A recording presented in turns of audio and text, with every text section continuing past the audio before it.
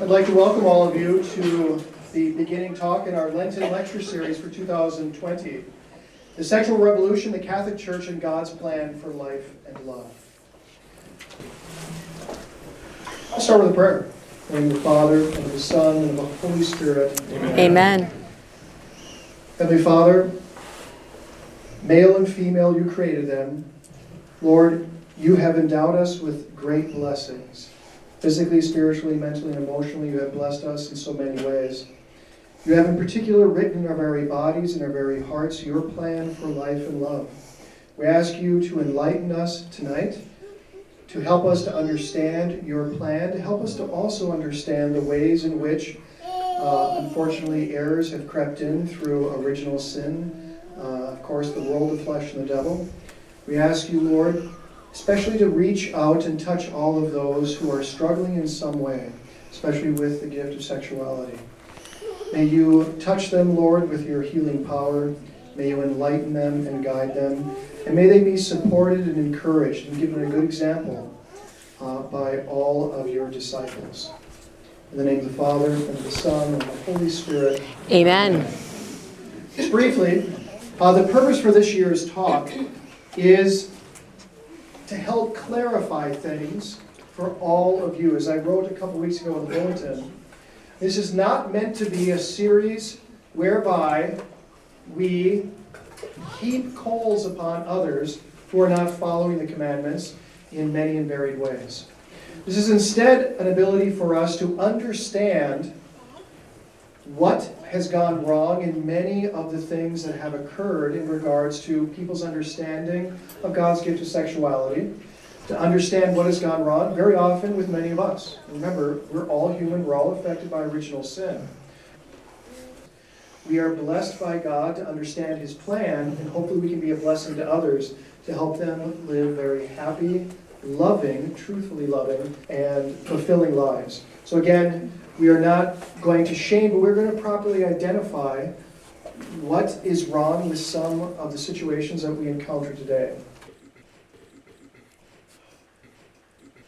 Dr. Anne Maloney is Associate Professor of Philosophy at St. Catherine University.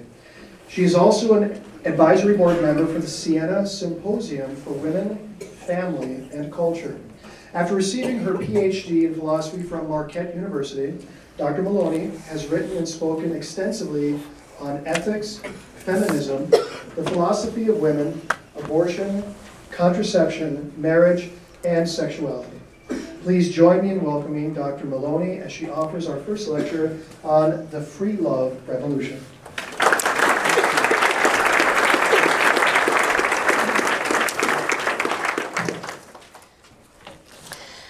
Okay, can you hear me? Yes. Okay, thank you, Father, and thank you, Brendan, for putting together this wonderful series, and I'm really feeling privileged to be a part of it. And quite taken aback by how many of you there are. So welcome, everyone. So I'm here to talk about the Free Love Revolution. And when I was trying to decide how to start my talk, I came across a poem by Philip Larkin, who was at one time the poet laureate of Britain. He wrote a poem about the Free Love Revolution, so I thought I'd start out by reading. It's very short. It turns out that he was quite a fan of the Free Love Revolution, and he locates the birth of the Free Love Revolution in one specific event, so I'll read you the poem. Sexual intercourse began in 1963, which was rather late for me, between the end of the Chatterley Band and the Beatles' first LP. Up to then, there'd only been a sort of bargaining, a wrangle for the ring, a shame that started at 16 and spread to everything. Then all at once, the quarrel sank and everyone felt the same, and every life became a brilliant breaking of the bank, a quite unlosable game. So life was never better than in 1963, though just too late for me, between the end of the Chatterley Band and the Beatles' first LP.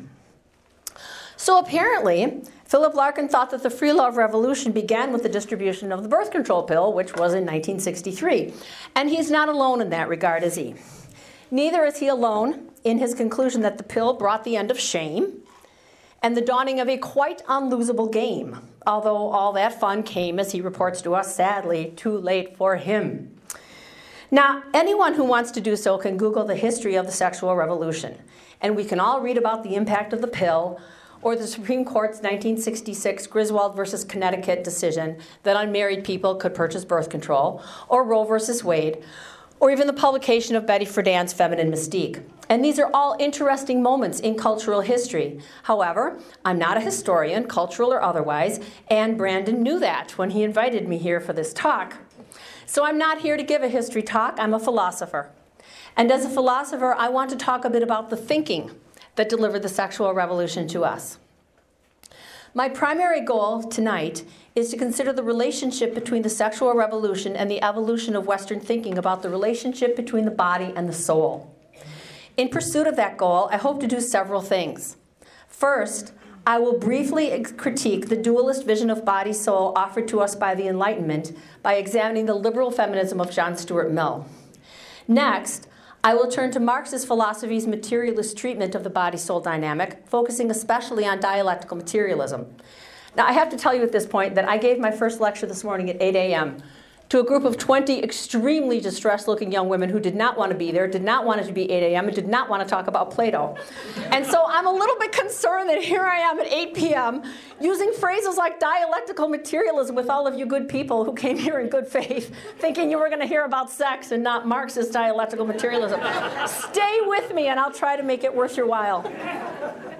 My examination of Marxist principles will include the argument made by Marxist feminists that Marx didn't go far enough when he claimed that nothing is natural. I'm going to outline liberal and Marxist thinking because I will argue that our contemporary culture has become a Frankensteinian mélange of both, which is a major cause of our sexual confusion in 2020. We are a society that is willing to claim with dualism that our bodies are nothing, while at the same time somehow agreeing with materialism that our bodies are everything. I will then look briefly at contemporary sexual culture and point out examples of what I take to be this rampant sexual confusion, using information gleaned from my own students and students at other universities. I will then conclude, finally, by imagining a way out of our current sexual chaos by turning away from both dualism and materialism and instead embracing, wait for it, hylomorphism. That sounds exciting, as the sanest and truest way to envision the human person. So yes, let's get started. In 1869, liberal thinker John Stuart Mill rocked the Western world with his publication of an essay called On the Subjection of Women. His groundbreaking essay applied the core beliefs of liberal theory to the status of women, including such core values as equal rights under the law. The right to vote, to work, and to own property, Mill argued, arise out of our status as rational creatures, and women are, after all, rational. It's wonderful that John Stuart Mill recognized women as beings with minds. But in basing equality and rights on the possession of minds, Mill and his liberal friends overlooked the body, considering it accidental and non-essential to the definition of the human person, something that philosopher Alison Jaeger calls normative dualism. This embrace of dualism in the Western intellectual tradition began with René Descartes, who set forth the mind as constitutive of the human person. Unlike Plato's dualism, in which soul does bring life to the body and so is connected to the body, Descartes' dualism severed that relationship entirely. Descartes took this position because of his starting point, which is that the most fundamental thing I know is the content of my own mind. From this point, he had to argue to the existence of the body and the world, the connection which is never explained. Descartes set the stage for the sort of dualism which gripped the Western world in ways that are still very apparent. Once Descartes argued that the body has no important relationship to the mind, that it is a machine, albeit a complex one, modern philosophers were left with three choices. They could accept dualism but be unable to connect body and mind. Otherwise, they could choose one part over the other. They could opt either for mind or for matter. In other words, philosophers who were unwilling to accept a dualism which is incoherent at its foundation had to choose to claim either that mind can explain body, idealism, or that body can explain mind, materialism. The stunning scientific advances of the modern era, not to mention common sense, militated against idealism in favor of materialism. And materialist philosophers were right to say that bodies matter. Yes, reason is an important part of the definition of the human person, and women, rational beings that we are human too. But liberal theory's willingness to overlook embodiment has resulted in a false and sometimes dangerous vision of human beings as minds, who are free to treat our bodies as non-essential, easy to control, and disposable. Not only that, but claiming that men and women are equal because bodily differences don't matter actually ends up resulting in the assumption that the generic human person is a creature who ends up looking, thinking, and talking an awful lot like a male. The move away from dualism was justifiable, but when large numbers of scientists and philosophers turned from dualism to materialism, nothing got better. Dualism argued that the nature of a human being is to be rational, the body isn't important. There are, as we noted, problems with that claim, but at least dualists believed that there was such a thing as human nature. Not so materialism. For a materialist, human nature is a descriptive phrase without content. What philosophers have traditionally called human nature is the result of a complex interaction of biology and environment. All right, I'm going to move to Marxist materialism now. Marxist materialism continues to be extremely influential in academic and intellectual circles, at least in the circles I move in. Marx argues that just as human biology has resulted in the development of certain social structures, so too have certain social structures resulted in the development of the facts of biology. For example, as Friedrich Engels said, the hand is not only the organ of labor, but it is also the product of that labor. In other words, we don't have hands because God created us to have hands because we would have to use tools to develop our reason because we're not animals that operate mostly by instinct. Oh no. We have hands because through an accident, right, a genetic accident, some people were born with curious little flippers that turned out to be super useful for staying alive long enough to have sex and get their genes into the next generation, where those little flippers became more and more pronounced. And yes, I'm talking about Darwinism and natural selection. The idea was that we have thumbs because it turned out to be useful. It was an accident that turned out to be useful and then got reproduced. So as we used our opposable thumbs, they became more and more developed. So our environment influenced the development of our thumbs. But our thumbs, because now we could use tools, influenced the development of our environment. So there's nothing natural or God-given about having opposable thumbs. It's an accident of biology and environment. So the Marxist view is that what we've traditionally called the human person is the same thing as this opposable thumb, a complex interaction of biology and culture. Many contemporary feminists have embraced Marx, and they fault him only for not carrying his own insight far enough. If the hand is socially constructed, that is the result of biology versus environment, then so is the womb. Marx failed, they claim, to extend his vision to the domestic division of labor in the home. Alison Jagger, again, contemporary feminist, speaks for much of contemporary academic feminism when she says, the conclusion is not simply that human biology and the forms of social life are more cultural and less natural than biological determinists suppose. It is rather, and I italicized and bolded this line in my talk, so imagine that. Where human nature is concerned, there is no line between nature and culture. In other words, my body is everything. There is no soul. There is no immaterial mind. Everything is material. The only real thing about human beings is our matter. The body is everything, and the body is plastic and malleable. It is socially constructed by power dynamics in society, according to Marxist feminists, which is what most academic feminists are. Men have power, and that's why women have wombs. It is mistaken to claim that women naturally lactate or that men naturally grow facial hair. Natural is a word without a referent. What we call natural is in fact socially constructed. And women have been constructed under conditions of oppression. Just as a farmer in Iowa might breed chickens to produce more white meat, women have been bred to do the dirty work of reproducing the patriarchy. And I just wish you could all see your faces right now. I sense you don't agree. You might be happy to know that my students often look just like this when we get to this part of the book. Since there is no such thing as nature or the natural, these feminists argue strenuously that no social unit is more natural than any other. Since everything is socially constructed, right down to the level of human biology itself, certainly Human social organization is socially constructed. Some of the practical outcomes of this belief are, as Jager puts it, this is a quote, "No social activity or form of social organization is any more natural than any other.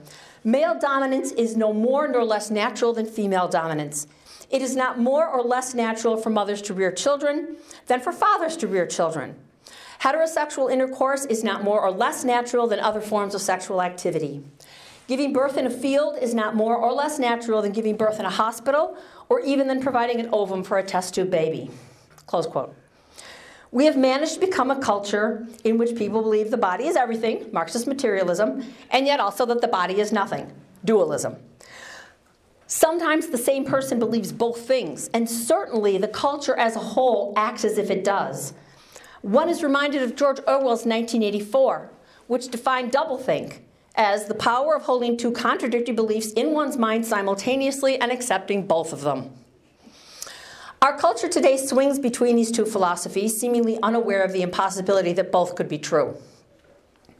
Women and men treat their bodies as tools of their reason, appendages that can be manipulated and controlled at will, with no negative consequences to their mind and hearts. If I have a body that gets pregnant, there's a fix for that. If I have a body that gets pregnant despite my best efforts to fix it, there's a fix for that too. If I use my body as a personal whoopee cushion and have sex with anyone who looks plausible, well, it's just my body. It's not my mind. It's not my heart. It's not my soul. There is no soul. Philip Larkin, in his poem, imagines the wonder and joy of disconnecting sex from procreation. What fun! What pleasure! And yet, it isn't 1963 anymore. It's 2020. And an awful lot of people aren't having any fun. In fact, people are miserable. The two most prescribed medications at colleges and universities in 2020 are the birth control pill and antidepressants. What happened? And that brings me to part 3 of my talk, where we are today. Where I am is teaching philosophy, as I've done for over 30 years, at St. Catherine University. St. Kate's is a fantastic place for anyone who wants a sense for how the whole my body is nothing, but also everything philosophy is going. Not well. The young women I encounter often can't name what has gone wrong in their lives, but they know that something has gone terribly wrong. Last semester, I taught a course called Philosophy and Film. In the first part of the course, we examined marriage through the lens of what Harvard philosopher Stanley Cavell calls the comedies of remarriage. Hollywood films from the 1930s and 40s, such as The Awful Truth, Bringing Up Baby, and It Happened One Night. Cavell points out that these films portray women and men as good for each other. They teach each other, they learn from each other, and they have, as one of the characters says, some grand laughs. In the second part of the course, things get a bit grimmer. Here we examine what Cavell calls the melodrama of the unknown woman. And in these films, the male is far from a benign presence in the woman's life. Indeed, he is a malignant influence, destroying the woman either deliberately, the film Gaslight, for those of you who are familiar with it, or by brutally and indifferently discarding her after having sex with her. And one of the films is Letter from an Unknown Woman. In our discussion last term of Letter from an Unknown Woman, my students could barely contain their contempt for the female lead, Lisa. How could she be so stupid? Why was she so self-sacrificing? Why did everything have to be about him? Why didn't she have any self-respect? But having seen this response before when I had taught the course, I was prepared this time. I handed out and read with them an article written last year by a student at Middlebury College. This was not Joan Fontaine letting herself be victimized by Louis Jourdan in 1942. This essay had been written by their peer, a young woman named Leah Fessler. I'm going to read a few brief excerpts from the essay, not the whole essay as I did with them, few, but I think it's informative. So I'm going to start reading excerpts from the essay. At Middlebury College, I lived a double life. On the surface, I was successful. I was surrounded by diverse intellectual friends. I led a popular student website and was active in the arts and athletics. I loved learning, and I made Phi Beta Kappa my junior year. I'm also a white, straight, cisgendered female. If you're thinking, please, you're so privileged, you have nothing to complain about. You're right. But my internal life was characterized by paralyzing anxiety and depression. I judged myself harshly to the point of disgust. I drove myself to excessive exercising and near anorexia. I felt this way because of men, or so I thought. While there was a major gulf between my public self and my private one, the one thing that remained consistent were my politics. I told myself that I was a feminist, despite subjecting myself to unfulfilling, emotionally damaging sexual experiences, and I believed it too. I soon came to believe that real relationships were impossible at Middlebury. I convinced myself that I didn't want one anyway. It wasn't just the social pressure that drove me to buy into the commitment-free, hookup lifestyle, but my own identity as a feminist. The winter of my junior year, I asked Ben, a quiet, smart philosophy major with bright blue eyes, to a wine and cheese party. We saw each other for a few months. On weekends, I would text him around 10 p.m., somewhat drunk. We'd meet at one of our dorm rooms, debate philosophy and Fleet Foxes lyrics, talk about our families and aspirations, and then have sex. Give or take some weeknight Netflix watching or walks in town, I cycled through this routine with at least 5 guys by senior year. When Ben fell asleep, I'd pretend to doze off as well. During the night, I'd pull the covers or brush his toes, craving an arm around my waist. I'd analyze snippets of our conversation. Sometimes I'd leave an earring on his bedside table when I left before he woke up, a reason to come back. With time, inevitably, came attachment. And with attachment came shame, anxiety, and emptiness. My girlfriends and I were top students, scientists, artists, and leaders. We could advocate for anything except for our own bodies. We won accolades from our professors, but the men we were sleeping with wouldn't eat breakfast with us the next morning. We were desperate to know what it felt like to be wanted, desperate for a chance at intimacy. I wished that I could be like the guys who seemed not to care at all. Months after things had ended between us, Ben said, "I didn't think of you as a human being while we were hooking up." If this was sexual liberation, it was hard to understand how it was helping women. Most Middlebury women were playing the game, yet almost none of us enjoyed it. I went on to publish my thoughts online, and stories from students around the country came pouring in. It was clear we were far from alone. The truth is that for many women, there's nothing liberating about emotionless, non-committal sex. The young women I spoke with were taking part in hookup culture because they thought that's what the guys wanted, or because they hoped a casual encounter would be a stepping stone to commitment. I realized that sex is inextricably linked to emotions, trust, curiosity, and above all, self-awareness. To attempt to separate emotions from sex is not only illogical, but impossible for almost all women. When I finished reading Ms. Fessler's piece, there was dead silence. "Well," I said, "why so quiet? What are you thinking?" One of my students blurted, "I feel totally called out." "Meaning what?" I asked. "Meaning, I've done this stuff, and this is how I feel. I just never admitted it." There was a tsunami of assent after that student spoke. I think every student spoke that night. They were awake, they were aware, they were mad. And I knew this because I'd been around for a while. Here are some things, that my students have told me over the years. When you're there 30 years, you hear a lot. This weekend I went to my first college party and I hit it off with a guy. So we went into the back bedroom where the coats were and started kissing, but then he reached down, moved my panties aside, and penetrated me, so I guess I'm not a virgin anymore. Another young woman came to me to explain some absences. She was in tears. She had been diagnosed with genital warts, and her doctor told her that she may have trouble conceiving children in the future. She had always, she told me, assumed she would get married and have a family someday. And the worst part is, she wailed, "I'm not even promiscuous. I've only had sex with 6 guys." She was 19. Once in a writing assignment about Socrates and the allegory of the cave, a student wrote that she decided to make better choices in her life after she woke up one morning in a trailer covered with scratches, naked, next to a man she didn't remember meeting. This is St. Kate's. This is a private Catholic college for women. I just thought I should just remind us all of that. A 17-year-old student in a class discussion said that her boyfriend, with whom she is sexually active, wanted to slap her during sex, but she took a stand and said no. Another student wrote in an in-class writing that she had lost her virginity to her boyfriend and she felt terrible, but she was sure it was just cultural guilt. She's an international student. And it was probably an empowering experience, but she just didn't feel that way yet. Also, her boyfriend had been standoffish ever since, which worried her.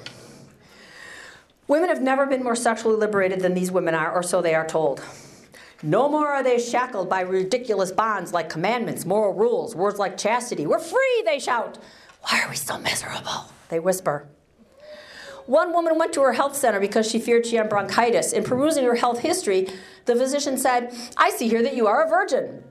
Yes, she responded, wondering what that fact might have to do with her persistent cough. Would you like to be referred for counseling about that? The student wondered if she should in fact consider her virginity a psychological issue. Once the culture embraced non-marital sex and made it the norm, women who do not want to have casual sex often feel like outcasts, like weirdos. Actual letter written to Dear Abby, you can find it. It's in a book called The Best of Dear Abby. Reveals the attitude that women are encouraged to take towards sex in their own bodies. Dear Abby, I am a 23-year-old liberated woman who has been on the pill for 2 years. It's getting pretty expensive, and I think my boyfriend should share half the cost, but I don't know him well enough to discuss money with him yet. I teach an occasional seminar in philosophy and addiction, where we think about what the experience of addiction teaches us about embodiment.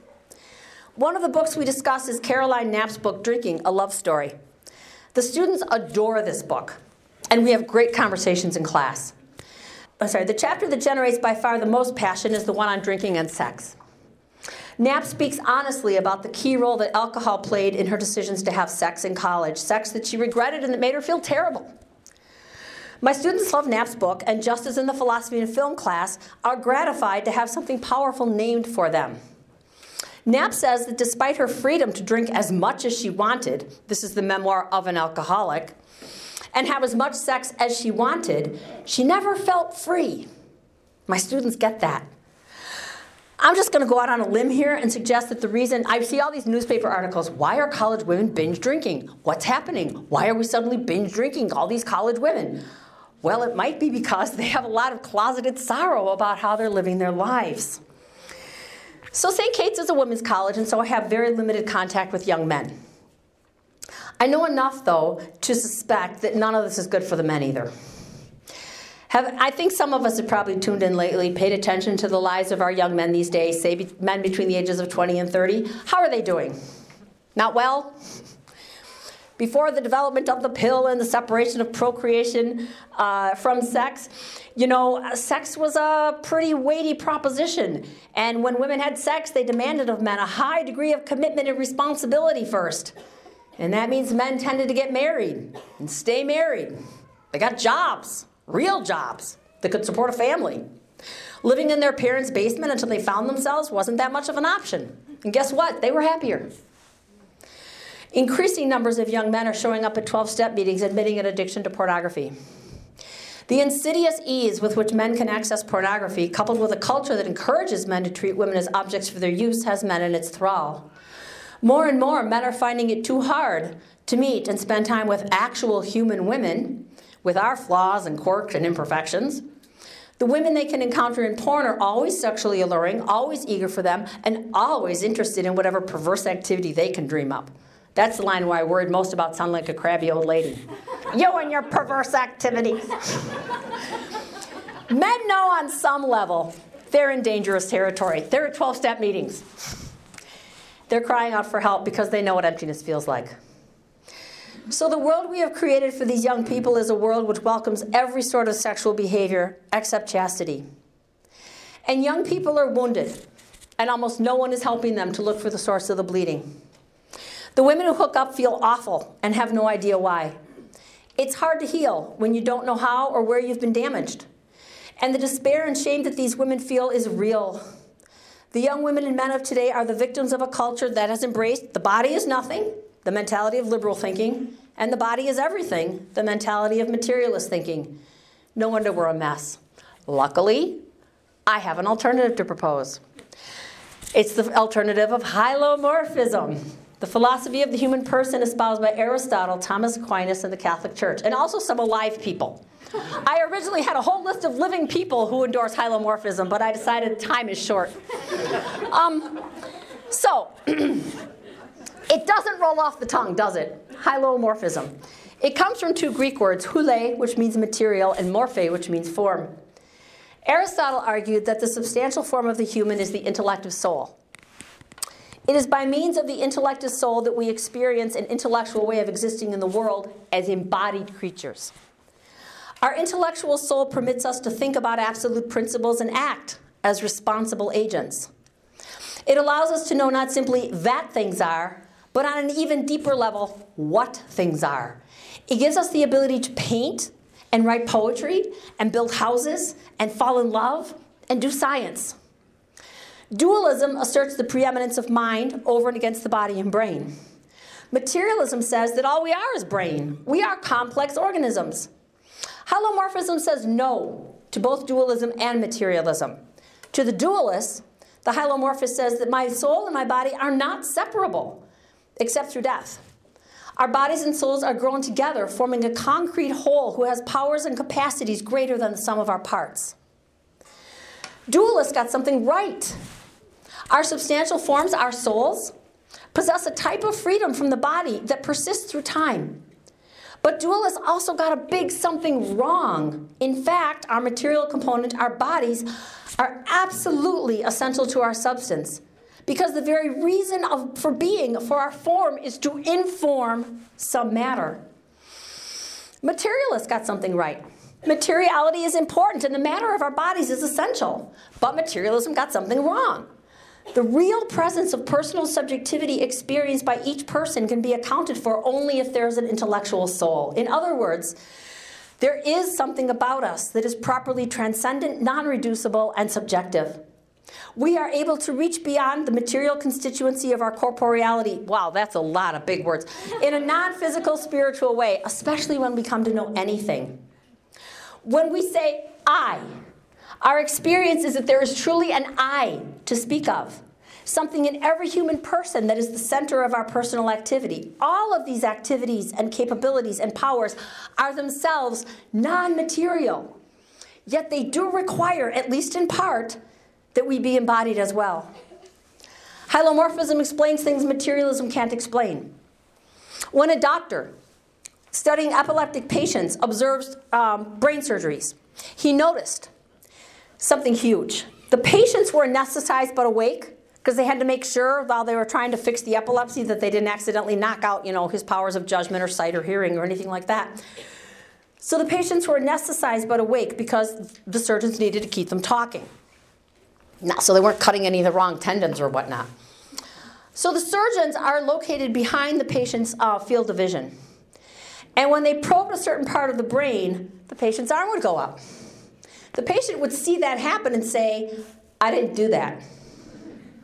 When asked to raise his arm, he would do so. He'd say, I did that. Now on the brain scans, those two actions of raising his arm were physically identical actions. But on one of them, the patient said with complete certainty, I didn't do that. Hylomorphism accounts for that non-physical but quite real experience of I. On the other side, hylomorphism accounts for the reality that rape is devastating. No woman who is raped ever responds with, oh, well, that wasn't me. That was just my body. She knows it was her body, and it was certainly her. Hylomorphism accounts for that quite real experience of oneself as bodily.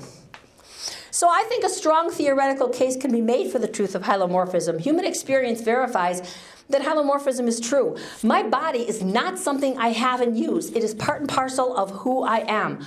I am not a spirit using this flesh. I am this flesh. The example I have here is when I give a talk, I do not think a thought and use a gesture. And I realized before I read that, it's like, oh, I'm gesturing. I've probably been gesturing in the course of this talk. I did it again. But I'm not saying to myself, oh, big moment, time for a gesture. I'm gesturing before I even think. I mean, it's my thinking is this. And when I was a much younger woman and my children were very little and they would cry out in the night, I didn't wake up and think, oh, time for my feet to engage with the floor. I was halfway across the room before I even realized I was moving. And I couldn't say, well, my body seems to have taken off without my soul. I moved. When contemporary culture tells us that our bodies are nothing, it's telling us that we're free to engage in sexual activity for pleasure. Sex will mean whatever we want it to mean. If we want it to mean commitment, marriage, family, it can mean that. If we want it to mean, hello, I'd like to experience a good feeling with you and probably never see you again, it can mean that. I, meaning my mind, get to decide what sex means. But remember Leah from Middlebury College? Even when she tried really, really hard to have meaningless sex, she struggled. Why? Because Leah isn't a mind in a box. She's an embodied spirit. Dualists denigrate the body, but it's just as wrong, says the hylomorphist, to do as materialists do and denigrate the soul. We are not pure spirit, but we are also not merely animals. We can understand a lot about ourselves as physical creatures by examining rats. I mean, they give rats Diet Coke, multiple amounts of Diet Coke, and rats die. I'm sorry, I really have to do this. And then they say, but don't worry, because we give the rats like the equivalent of 12 Diet Cokes a day. And I think, oh no. I am, in some senses, a sophisticated rat because I'm an animal, right? And if I keep drinking Diet Coke at this rate, it's not going to go well for me. But we are not just sophisticated rats. Think about Leah from Middlebury College again. According to materialism, she's a complex organism, but she is an organism.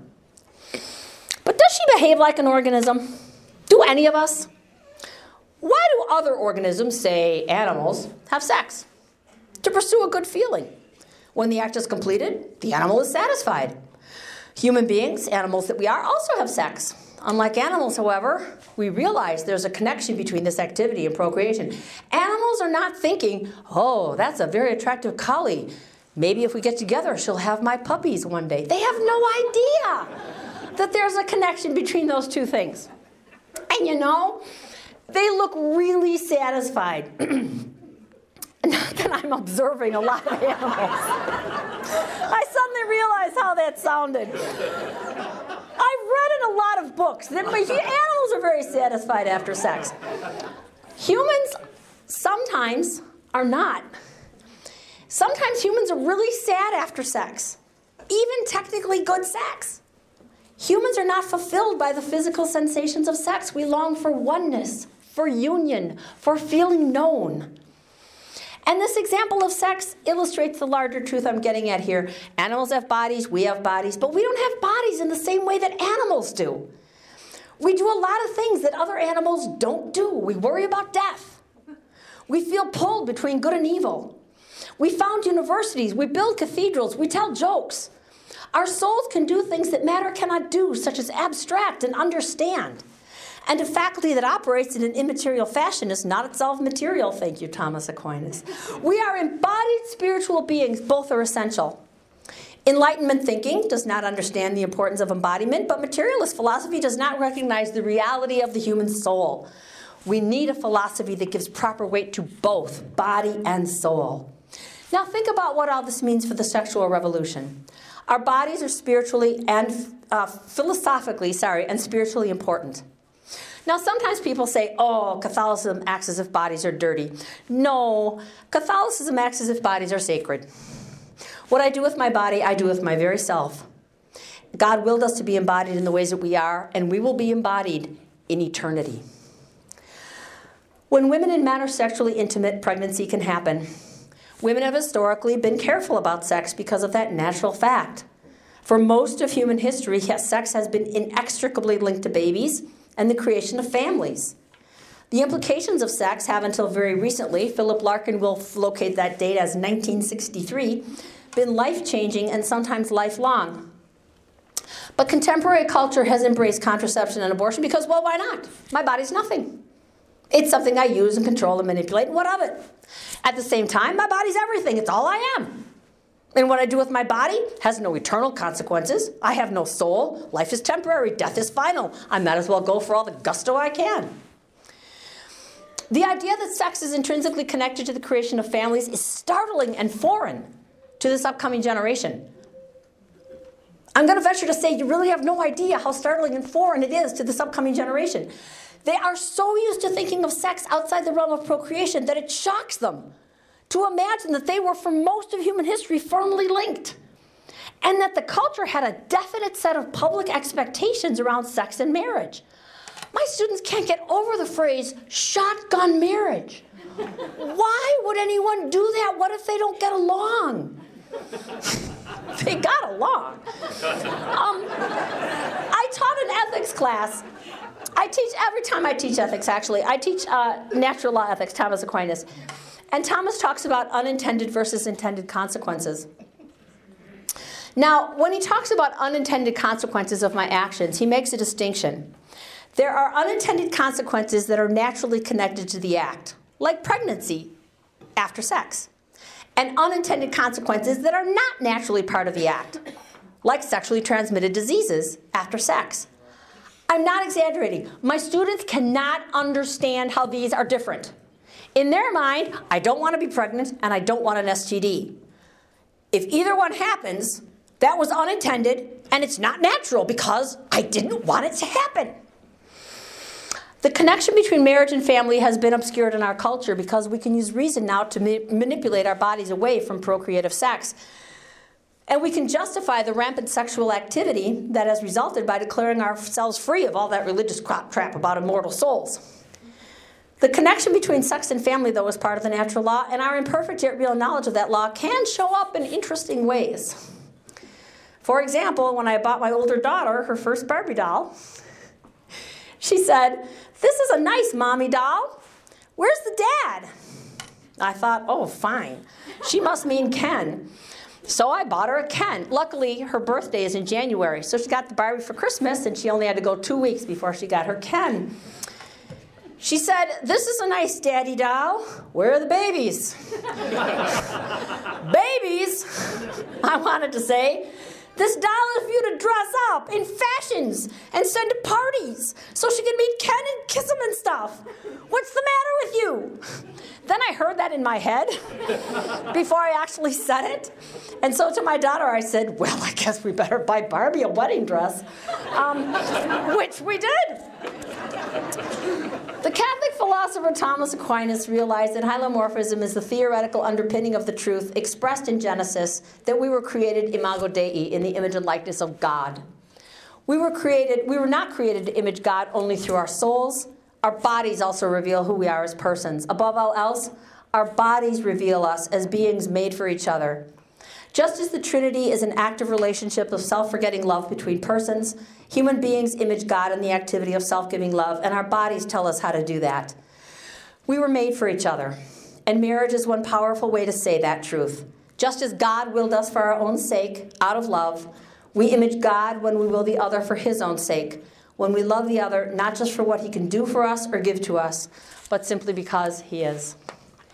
In the poem I started with, Philip Larkin imagined that before the glorious day when we could separate sex from procreation and treat our bodies like the fun tools they are, sex was a grim wrangle for the ring, causing shame that started at 16 and spread to everything.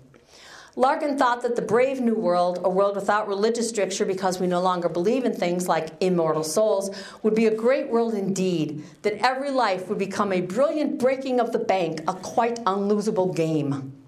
Well, he was right about some things. Sex is certainly not about the wrangle for the ring anymore. When I got married in 1987, and yes, that was a long time ago, people were visibly shocked when I told them that my mother told me that I should not get married until my future husband and I could support a family. "Why would she say that?" was the typical response. "That's so mean." Well, the answer my mother had in mind was pretty simple. She thought that marriage, the wrangle for the ring, existed because sex makes babies. But as for Larkin's claim that the result of our culture's disastrous coupling of dualism and materialism when it comes to sex, well, it turned out that that coupling turned out to be a very losable game. And the losses are many, and they are grievous. And I am done. Thank you. Thank you.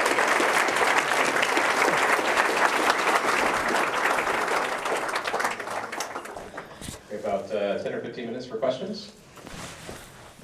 Do you see any possibilities for our culture, how to regain the bringing together of the body and the heart in terms of sexuality? Because I agree with you fully.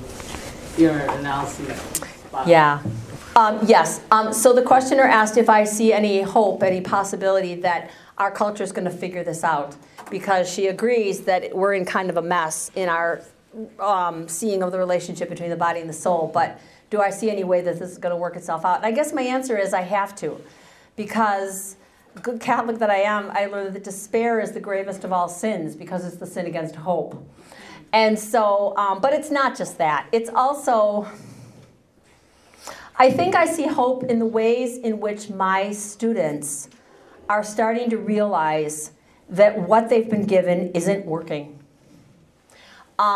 They're really only just starting to figure that out. They're not really naming it for themselves very well, but when someone else names it, like Caroline Knapp in the book Drinking, or that student Leah Fessler from Middlebury College, when they hear it named, they really do recognize it and they really do respond. So on my good days, I feel hopeful. And I also believe, I really believe what Thomas Aquinas said, which is that the natural law is written in our hearts.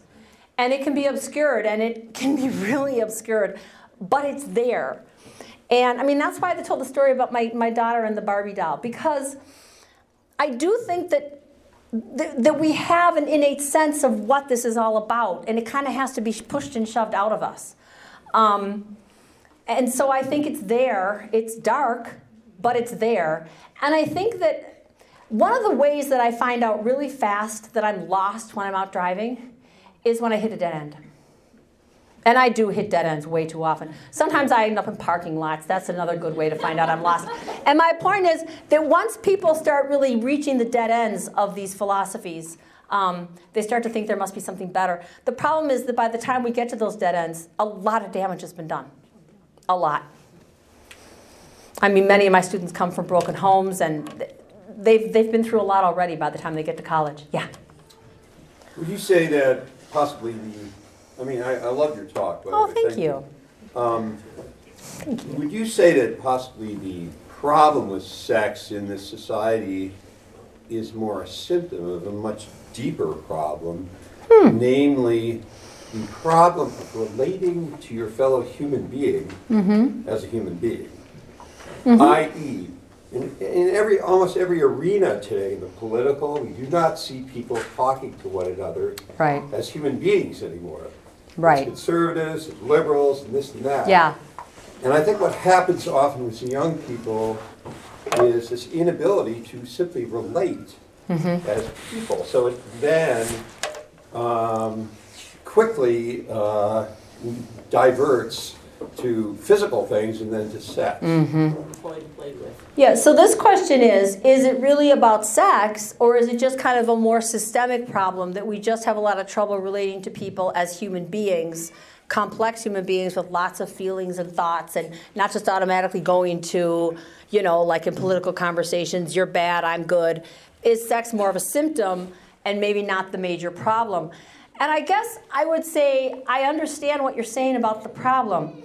And I think, my experience from being around young people so much is that one thing they've never lost their talent for is their ability to spot hypocrisy. And one thing that really kind of saves me with my students in certain ways is that they see that, like, when it comes to my Catholicism, I don't pick and choose. I live my Catholicism. And they don't see a lot of that. I'm just going to put that out there. I mean, many of them have parents who say, well, we choose this, and we choose this, and we choose this. And then they think, well, the philosophy is you choose whatever you want. And they see that as hypocritical, and then they start to think everything's a crock, everything's a fake, everything's just whatever you want to be true. And so I think there's some of that they're just like, they see the hypocrisy in conservatives, and they see the hypocrisy in liberals. They see hypocrisy. But I do think that we have a problem relating to each other empathetically, and I don't think it's just young people. I know an awful lot of old people who have a lot of trouble relating to other people with compassion. I'm just going to say, I'm sad to say, I know some Catholics who have trouble relating to people out of some sense of compassion. I'm sure there are many times when I'm one of them. And so I think that's part of the human struggle. That's sin. And I think that sex is a part of it, but I also think sex is a big part of it, because we're sexed, and it's not our whole identity, but it's a big part of who we are. Male and female, he created them, So I think that's a big part of, I think our bodies tell us who we are, and we're sexed. And that tells us something about who we are. So, interesting question. Yes? So, myself, a celibate woman, single of Yeah. many, many years, I have a hard time understanding what's going on within my Catholic women single peers that are having sex, Yeah. honestly, and then they're brokenhearted and then want to go cry to the priest and throw it on them. And I just feel bad about that because, I'm sorry, it begins to be manipulative and then it spreads around and then everybody's trying to put her together with him. And it's a nightmare. It sounds like a nightmare. It is a nightmare. It is a nightmare. Can you say anything to that? Yeah. And then the other side, what are you saying to the non-Catholic women who are, experiencing the hookup? Yeah. How do you gently guide them onto a good course, so Yeah. to speak? So both in one. Yeah, really good questions. The first question is, as a celibate Catholic woman, seeing her single Catholic women friends get involved in sex with men and then get their hearts broken and then feel all victimized and want to go off and cry and whine about it, and that's very frustrating. And then the other question, remind me. Non-Catholics, yes. Because actually the Catholics aren't, Catholics are less than 50% of the students at St. Kate's now, so I really have a mix. The first question is, again, I just think that that's a tendency that human beings have in general, that we tend to whine a lot. And we whine a lot about our own mistakes. But of course, that's the human condition. We screw up and we whine. Think how hard it is. No, it's not hard for God, I know, because he's God. But if God were anything like us, think how hard. We do that to him all the time, don't we? I mean, we screw up and then we say, oh, God, I'm so unhappy. I don't know why. Oh, I know why. Right? But the other question about non-Catholics, that's why I thought it was important in this talk to talk as much as I did about hylomorphism. Because hylomorphism is the truth of the human person. It's not a truth for Catholics, it's not a truth for Protestants, it's not a truth for Islam, it's not a truth for Jewish people, it's a truth for everybody. It's a philosophic truth that makes the most sense of who the human person is. And so I don't even have to worry about what their religion is or what their spiritual commitments are or what their... All I have to do is, in philosophy and the human person, present hylomorphism and hope that they see that that makes way more sense than dualism and materialism. Because it's the truth of the human person. And so that's kind of how I deal with it. Yeah. Any other questions? Yes. Is there a way to have a positive relationship with someone and to be able to have sex and still be happy and enjoy your time with that person? Yes, and her question is there a way to have sex and enjoy it and be happy? And I think that the way to answer that is to remind ourselves of what I was talking about when I was talking about hylomorphism. Because I think that according to a hylomorphist, what you're doing when you have sex with someone is you're saying, I'm giving you everything that I am. I'm giving you my body, my heart, my soul, my future, because I'm at least theoretically a fertile person, which means that the sexual act may result in a baby. And so I'm really kind of giving you everything that I have. And I think that when you make that kind of a commitment, you give that person literally everything that you have and everything that you are, I think that what makes it happy and what makes it good is that you do that in the context of a relationship that says that. And so I think what the church teaches makes sense of that hylomorphic view, because the church says, when you're saying with your body, I am yours completely, you should have a framework of a relationship where you've actually said that. And that's the marriage vow, right? Because you say, I will give myself to you completely. And the only way that makes sense is if I'm saying, I will give you my past, my present, and my future. And so I think that's when it works. That's when it's good. Let's thank Dr. Maloney one more time.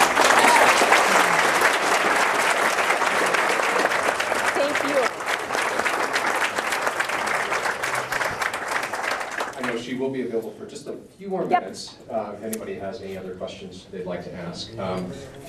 First, thanks everyone for coming. This is another great turnout, a really great start to this series. Join us next week for Dr. Deborah Savage, From Contraception Yes. to Abortion on Demand. Father? We didn't know how many people would show up. The old saying is true, sex sells. Also, we've learned something, because we know it's an older audience, so I can say this. Philosophy is sexy, and it's amazing. Thank you. And another thing, who knew that we could get something so amazing out of Barbie dolls? You have redeemed my understanding of Barbie dolls. Excellent. Amongst other wonderful things that you're going to Yeah. make us with tonight.